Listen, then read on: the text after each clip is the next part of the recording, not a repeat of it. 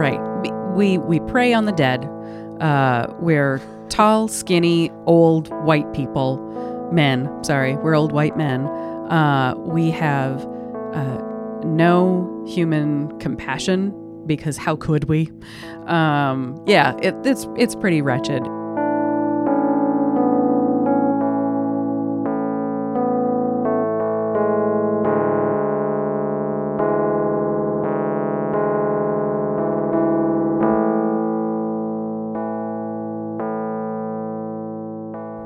And how do you say your last name? Woosley? Woosley. Woosley. Are you getting a stupid amount of jokes about the fire? No, because it's one letter off, so that's the Woolsey fire. But my name is Woosley, and I know that they sound like they're probably completely the same, but there's actually like no branch that doesn't connect. It's got a different root. There was a Bishop Woolsey as well, so not that a lot of people made jokes that I was a bishop, but... Just by listening to this episode's intro, your misconceptions about what and who a funeral director, mortician, undertaker, which may actually be used in British English, what they should be and who they should be, those misconceptions should be busted. Angela Woosley, a teacher for the University of Minnesota's Mortuary Science Department and a funeral director, she sat down with me to answer my questions and give us some insights to the much ruminated yet little experienced process of funerals and what to do with the body of your loved one. This episode is longer than normal, but I haven't received much feedback as to how long you prefer them, so let me know if you want. Anyway, thanks to Angela Woosley for giving me her time, and now I will cut off this chill-ass song and put on my synthy badass theme song. Just kidding, psych out. If you would like to leave ratings and reviews, this podcast is still kind of small, and those help people find it, so please do that if you can. iTunes has that option, Stitcher has that option. I'm sorry for that little plug. Again, thank you, Angela, for sitting down with me. Here is the theme song.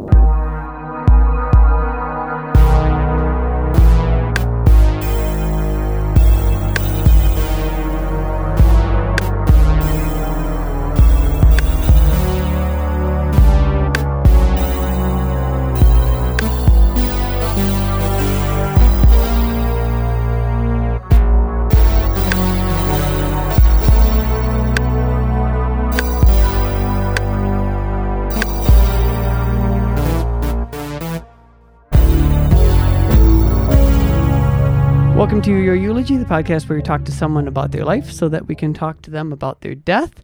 Except for we may not do exactly that today, because today I'm interviewing someone who is an expert on the subject. So we may just be talking about death in general.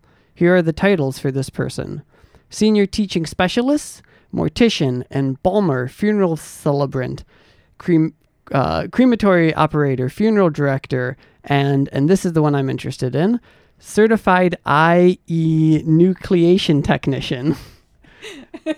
My guest is Angela Woosley, and you are a teacher at the University of Minnesota. Yes. For about 9 years, you've been teaching the mortuary sciences.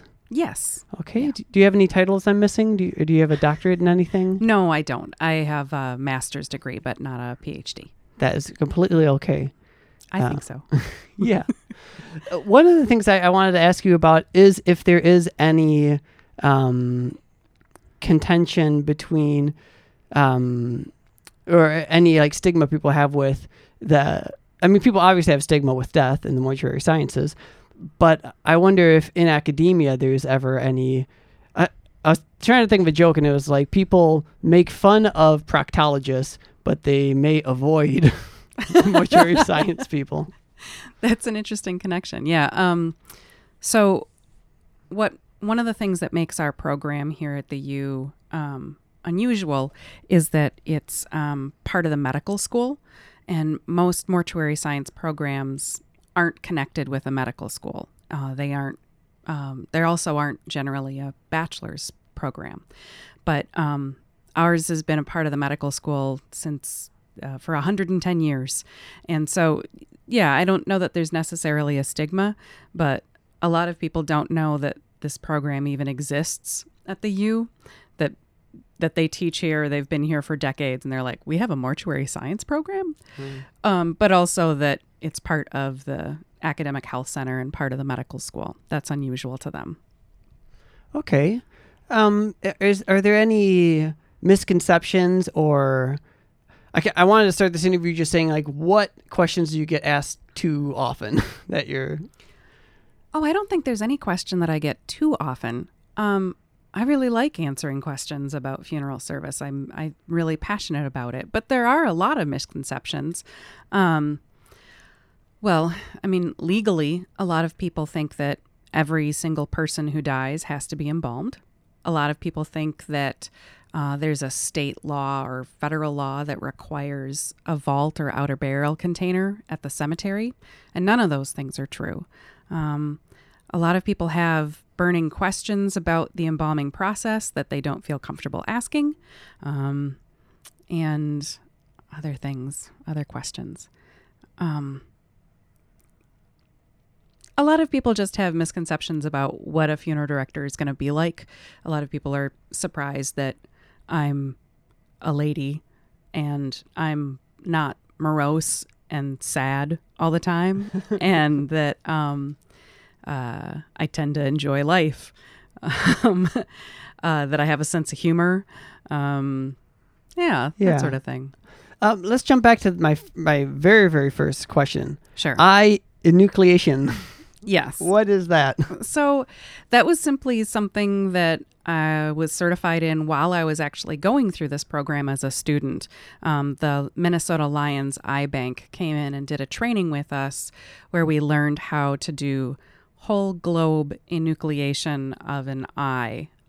So when someone is an eye donor at that time, and they don't do this anymore usually, at that time they would remove the whole eye for donation, and now they generally remove just the corneal tissue. So we learned how to do this over the course of one day, on like a dummy head that had an eyeball with these rubber straps to simulate the muscle tissue around the eye. I've never actually used that certification. I'm sorry to say.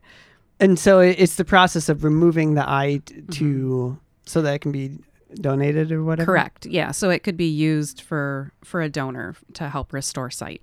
Wow. I have a joke that's similar to that. It is my dentist and optometrist are the same person, which is convenient, except for they get confused and sometimes start filling in my ocular cavities. Yep. That would be the wrong kind of cavity.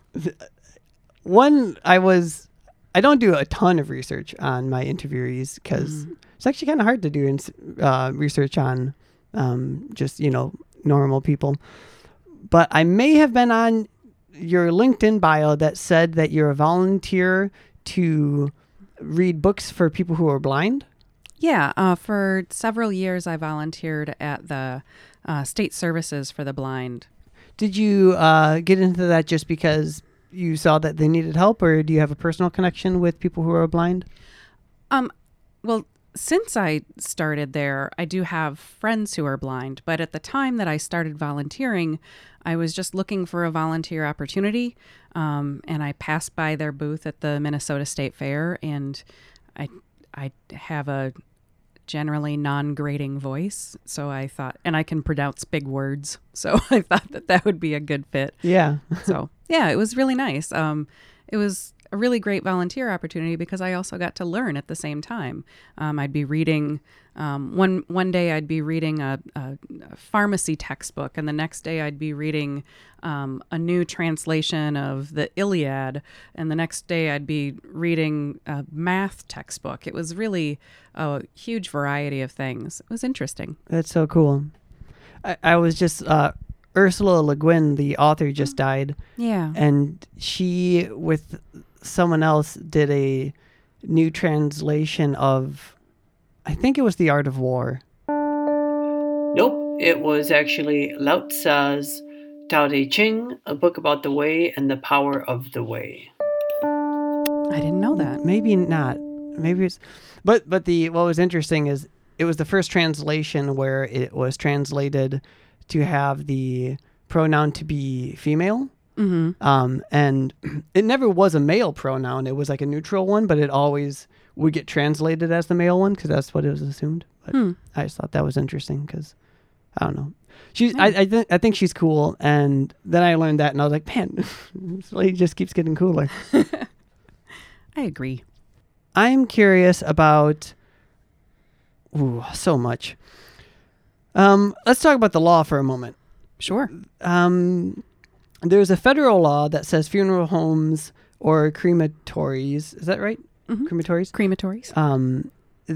They're required to inform you that you may use an alternative container and to make such containers available For cremation. Okay. It's the way that's written. It sounds like there was an abuse happening before, where like people would get pressured into buying like expensive urns. Do you know if that's So that law is part of the Federal Trade Commission's funeral rule, and that law came into effect in the early 80s, and it came about as a long-term result of Jessica Mitford's seminal work, The American Way of Death. And she wrote that in the 60s and was exposing a lot of corruption and misinformation that was taking place among funeral homes, not just with cremation consumers, but there were reports of, well, for instance, telling families that every single person needed to be embalmed, telling families that a law required the use of an outer burial container or vault at a cemetery, not showing families what their prices were before they signed a contract for those prices, changing prices based on what the family was driving to the funeral home. Or so like if they drove up in a Cadillac, quick, Johnny, go run, change the price cards and the caskets, right? Really, really gross violations. Gross. So thanks to Jessica Mitford's work and research exposing some of these problems, the Federal Trade Commission got involved, and they came up with this sweeping regulation that covers not only that you don't need a casket to be cremated, that you don't need an outer burial container to be buried, but that you have to be given a general price list from the funeral home that conforms to very specific standards as soon as you start talking about anything that a funeral director can provide to you. Anything. So, and they have to make it available to you in person, even if you just look at them sideways, basically. That if you walk into a funeral home and say, I would like your general price list, they have to give it to you. If you call a funeral home and say, I want to know how much it costs for a simple cremation, they have to tell you in detail. They can't sidestep those questions or say, well, I don't have someone available right now. There's no getting around it. They'd be breaking a federal law, and the fines are very steep for breaking it. And it's kind of a shame that we have to have a law like that, but I'm really grateful that that law is in place. Another law that and this is just because I think this is a silly or funny idea. I read that you can have a private cemetery. You need to get it like surveyed, and you have to have like a marker, have it like documented. But the thing is that land isn't taxed. I think something like that. And so I was just wondering if there was ever weird tax schemes where people like turn their backyards into cemeteries. You know, I haven't heard of anything like that. I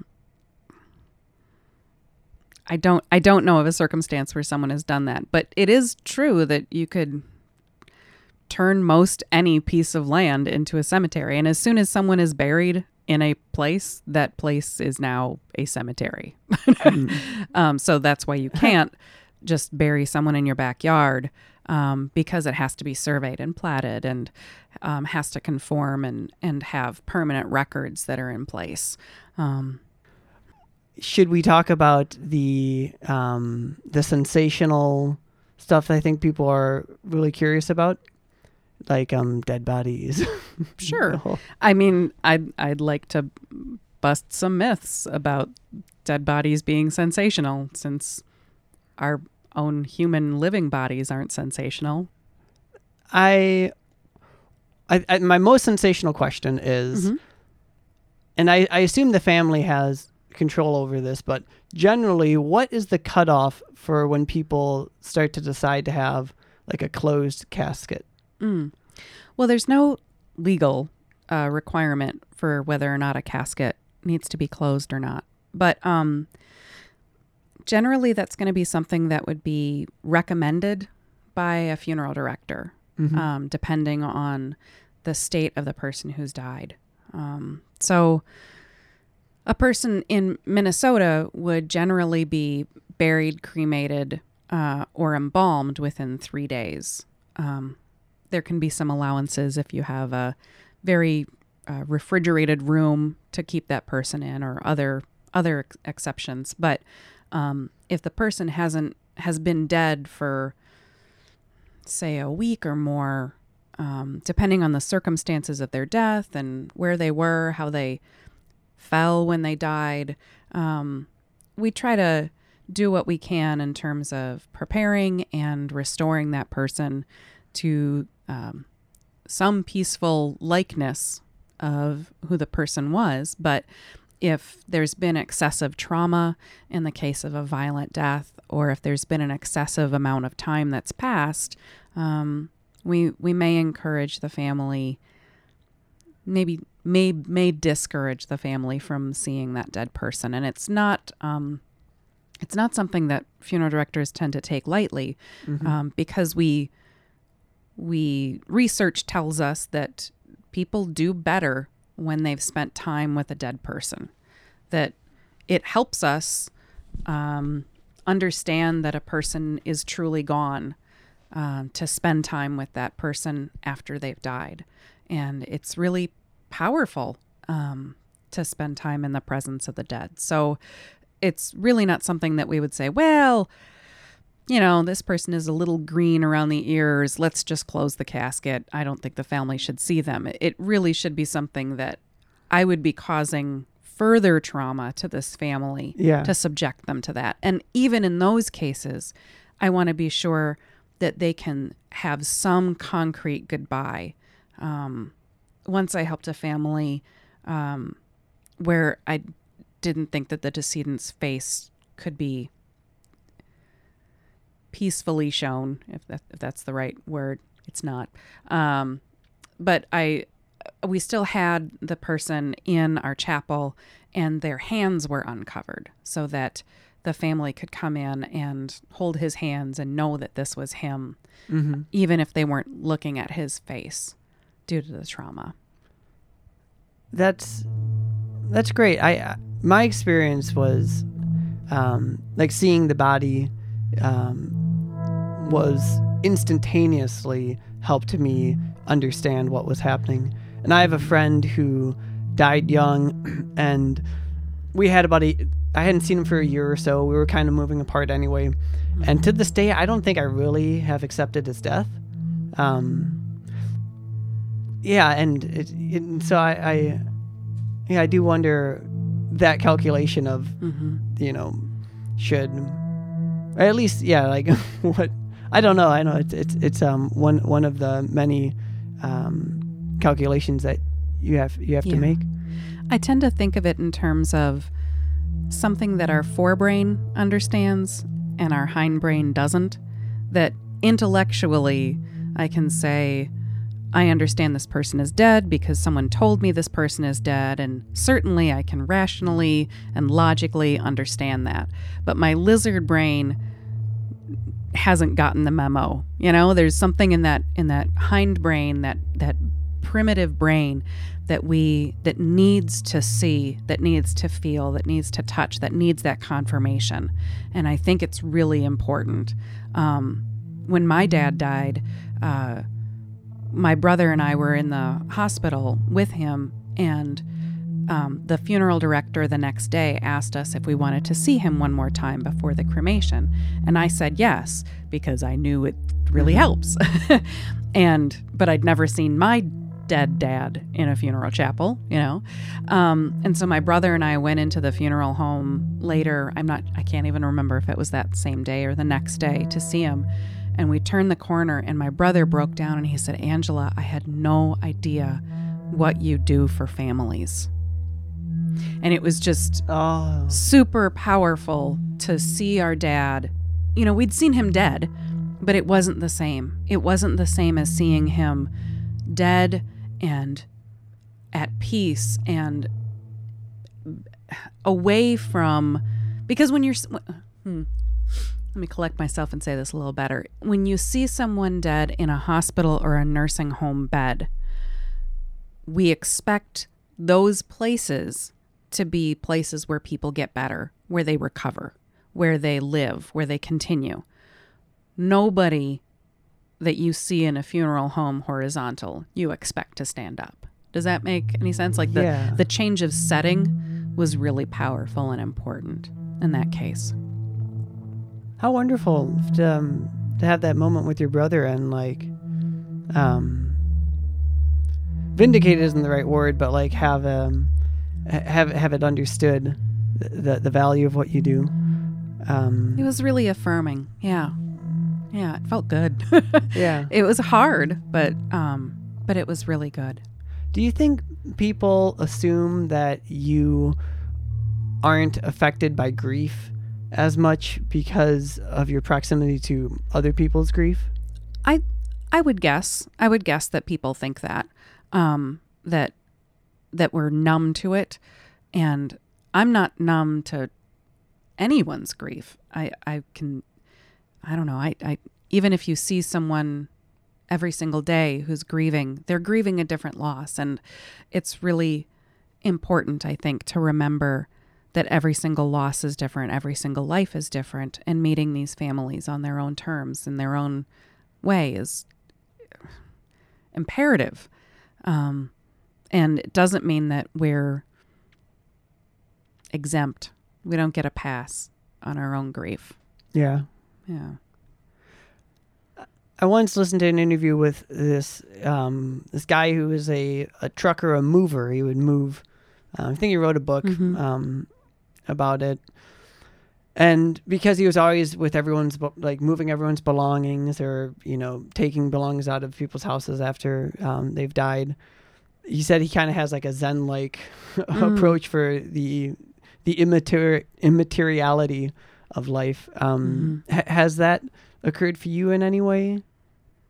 I don't think that life is immaterial.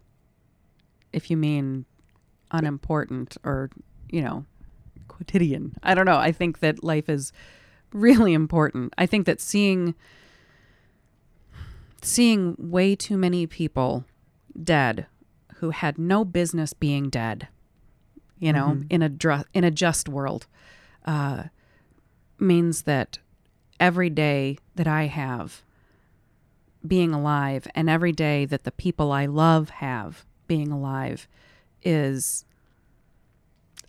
a gift. I know it's super corny. It's very cliche, but I just don't take any day for granted. I don't take any day with my friends and family for granted. It means so much that they're with me, and I know that any of us could be gone tomorrow. Any of us. Yeah. I don't know.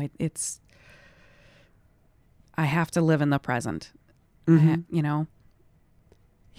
It helps me not dwell on the past, and I do certainly plan for the future. I don't I don't spend like there's no tomorrow or, live exactly like there's no tomorrow, but I don't count on it, and I don't I try really hard to stay in the present moment. Yeah, that's beautiful. That's great. On my way walking here, I saw some bicycles at a bike rack, and maybe this isn't as profound. Maybe I just think it's profound because it happened like, 15 minutes ago or whatever. But I saw the bikes, and there's like some rusty kind of shitty bikes, sideways, barely hanging on. There's a fancy bike, probably like, some kick-ass med student that's like, got everything figured out. And I looked at the bike rack and I was like, oh, that's life. We're the bikes. Like, we start and then we get to where we're going. And it doesn't really matter how well you do it, because, you get to that bike rack and that's your life. And it happened the way that it did.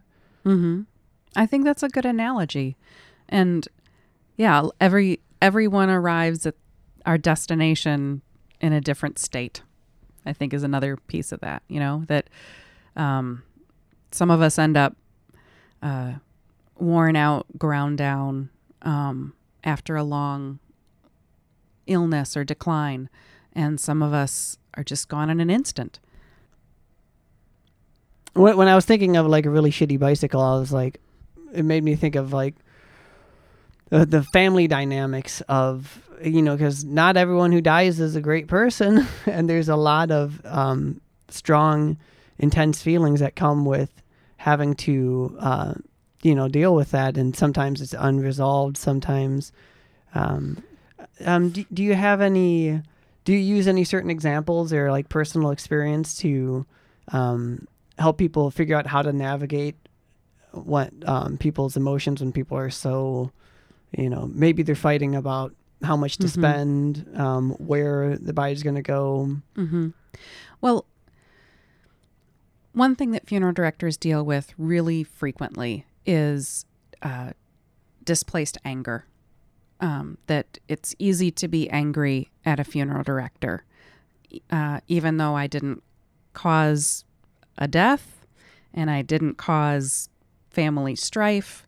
I am a stranger and I'm invading their space, and I'm asking them intimate questions and having to be intimately involved in a really tough decision. So it's very common for families to lash out at a funeral director or triangulate them, when really they're mad about the death, or why their sister didn't show up for arrangements, or said something hurtful on the phone. So that's one aspect, is letting that anger roll past you and not through you, and making sure that you're not taking on someone's psychic energy and not getting abused, but understanding where this is coming from and maybe giving them a pass today on that. Yeah. But another piece in terms of arguing amongst themselves or having conflict, that's increasingly true, that families have conflict or are not sure how to deal with one another and deal with the death. So we do try to make peace and include everyone's voices without being a true mediator. I don't want to get on one person's side or another. What I really want everyone to see, I want to be able to find some consensus, and I want everyone to be on the same page. And that page is, let's do the right thing for the person who died, and trying to guide them back to what's the best way to remember this person and what's the best way to come together for this person's sake, is kind of the main direction to move people in. Yeah, it certainly does sound like a thankless job. Oh no, it's not thankless at all. Oh yeah? I don't mean to give that impression at all. After the funeral, once we've gotten through everything, you understand what a deep, concrete impact and difference you've made in people's lives. And I have people I've known for 48 hours hug me harder than a long lost relative at the conclusion of a funeral service. They may not be thanking me the day of arrangements when we're hashing out all the details. And not every family is going to hug me like that. because some people just aren't huggers, and that's okay. But it's not a thankless job. I definitely don't want to make that impression. Oh, that's wonderful. And I don't think you were. I just have like an image of like movies and like how people depict funeral homes and stuff. And I was like, terribly. Yeah. Yeah. How poorly is it? Just because they make them look like people? Everyone that works in funeral homes are just kind of these, vampire-ish. Right. We prey on the dead. We're tall, skinny, old white people, men. Sorry, we're old white men. We have no human compassion, because how could we?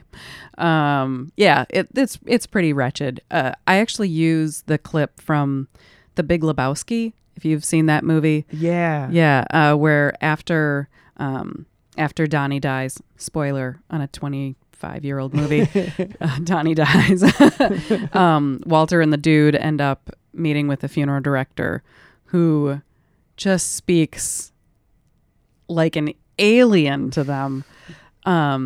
And they ask, they're asking for, is this your cheapest urn? And he crosses his fingers like Mr. Burns and says, it is our most modestly priced receptacle. I'm like, who? Come on. You're not a human. So, and that's what people expect. That's what they expect to be walking into when they walk into a funeral home. How sad is that? Yeah. That they know it's the worst day of their lives. They know they're going through a crisis. And now they not only have to bury somebody, but they have to work up the gumption to walk into a building and be met with an alien.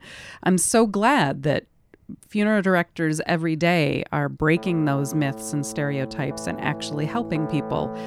Maybe that's why we help so much, because they're shocked that we could. I don't know.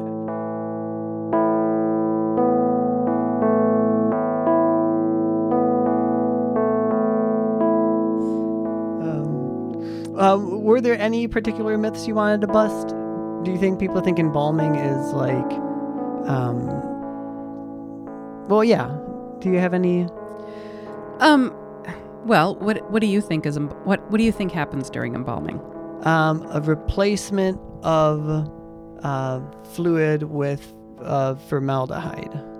Sure. Yeah. Hooray! Do you think that a person has to be bled out like a pig to do that? I think I did. Yeah. A lot of people wonder if we cut a person's ankles and let them bleed out that way. Ugh. I picture like when you have to like donate blood or something, you have one going in and one coming out. Sure. That's much closer to the truth. We actually generally what's really frequent is using the common carotid, so near the neck. So we'd make an incision by the clavicle. But yeah, essentially we're accessing an artery and a vein that are in the same general neighborhood. And because the body is a circuit, blood comes out as that preservative fluid that includes formaldehyde goes in. And so it just kind of naturally gets replaced. It's pretty straightforward. It requires an incision of about 2 or 3 inches. Oh, shoot. Oh, I just lost my thought. Sorry. Okay. So with me personally, the way I think of dead bodies, what term do you use for the dead body, the person, deceased? The person, the deceased, your dad, whatever it might be. I try really hard not to say body. Yeah. Unless I'm referring to this person's body, like on your dad's body, there is this part where there's a bruise, that kind of thing. Yeah, and I think I say body a lot because with me, just the way I experience it, I just have such a big distinction. Mm-hmm. Like when I saw my grandpa's dead body and I was able to touch him, part of that click when I realized he was gone is like, it was like nothing, like he wasn't there at all for me. Right. And that's why, do you feel like that? Or what's your understanding of the, the process and the transformation, so to speak? I tend to reserve my judgment about that process or that transformation. I don't know. It's Okay. a giant mystery to me. Yeah, of course. I didn't Right. think that Yeah. that you would be kind of compromising yourself Right. if you said gave an opinion on that. But at the same time, when I'm working with a decedent, it helps me. Like it helps some funeral directors to disengage a bit and treat this dead person like a body, like an other, and it helps me to humanize them. So when I was a practicing funeral director, it was kind of common for me to talk to people while I embalm them, because it helped me stay connected with the fact that this is someone's mom or grandma, and I have this honor, this amazing honor of being the last person to care for them, the last person to comb their hair, the last person to dress them. And if I disconnected from that in order to be more clinical about it, that didn't help me.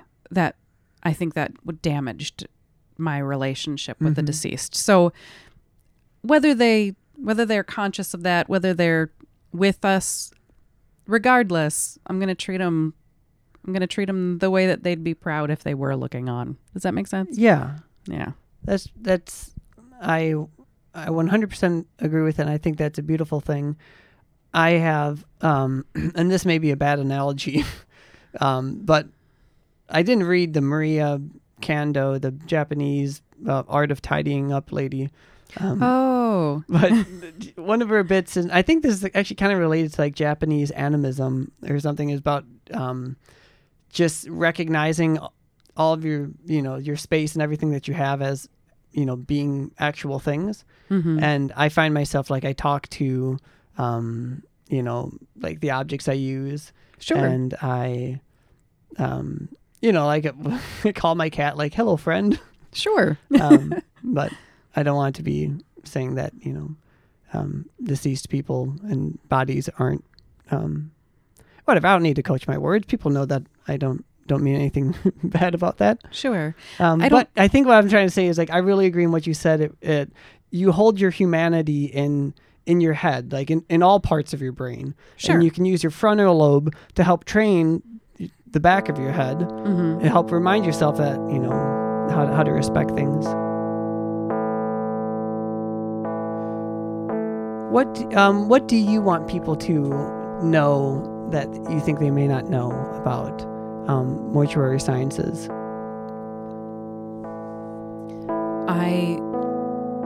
I want people to know what kind of options they have for their own services and when they're arranging services for others. It's a lot about funeral service can make it feel very obscure and difficult to learn what options you have.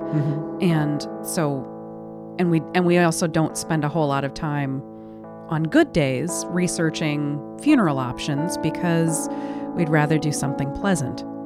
Anything different, right?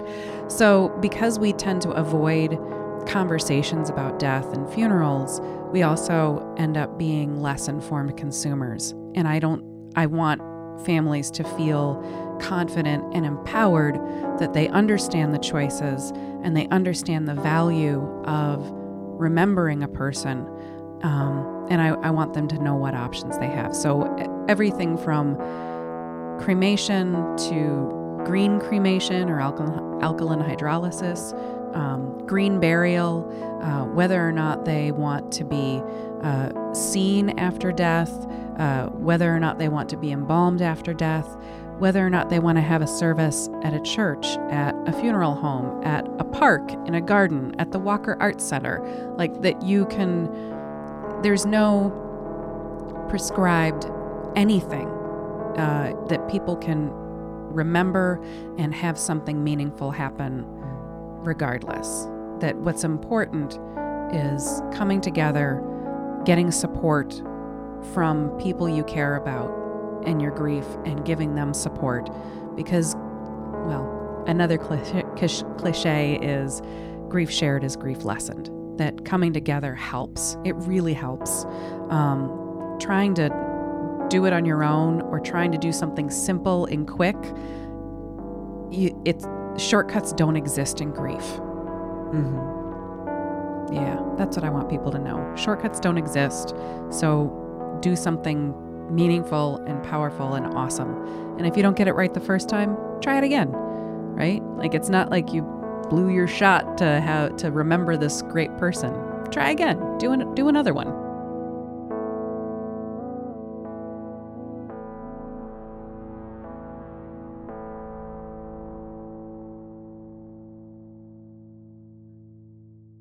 Well, thank you so much for giving me your time and speaking with me. This has been Your Eulogy. My name is Matthew Schneeman. I edited and did the music for this episode. Any questions, you can contact me at youreeulogymail@gmail.com. If you so like, you can write or leave a rating and review on wherever you listen to your podcasts. And that's that. Thank you very much.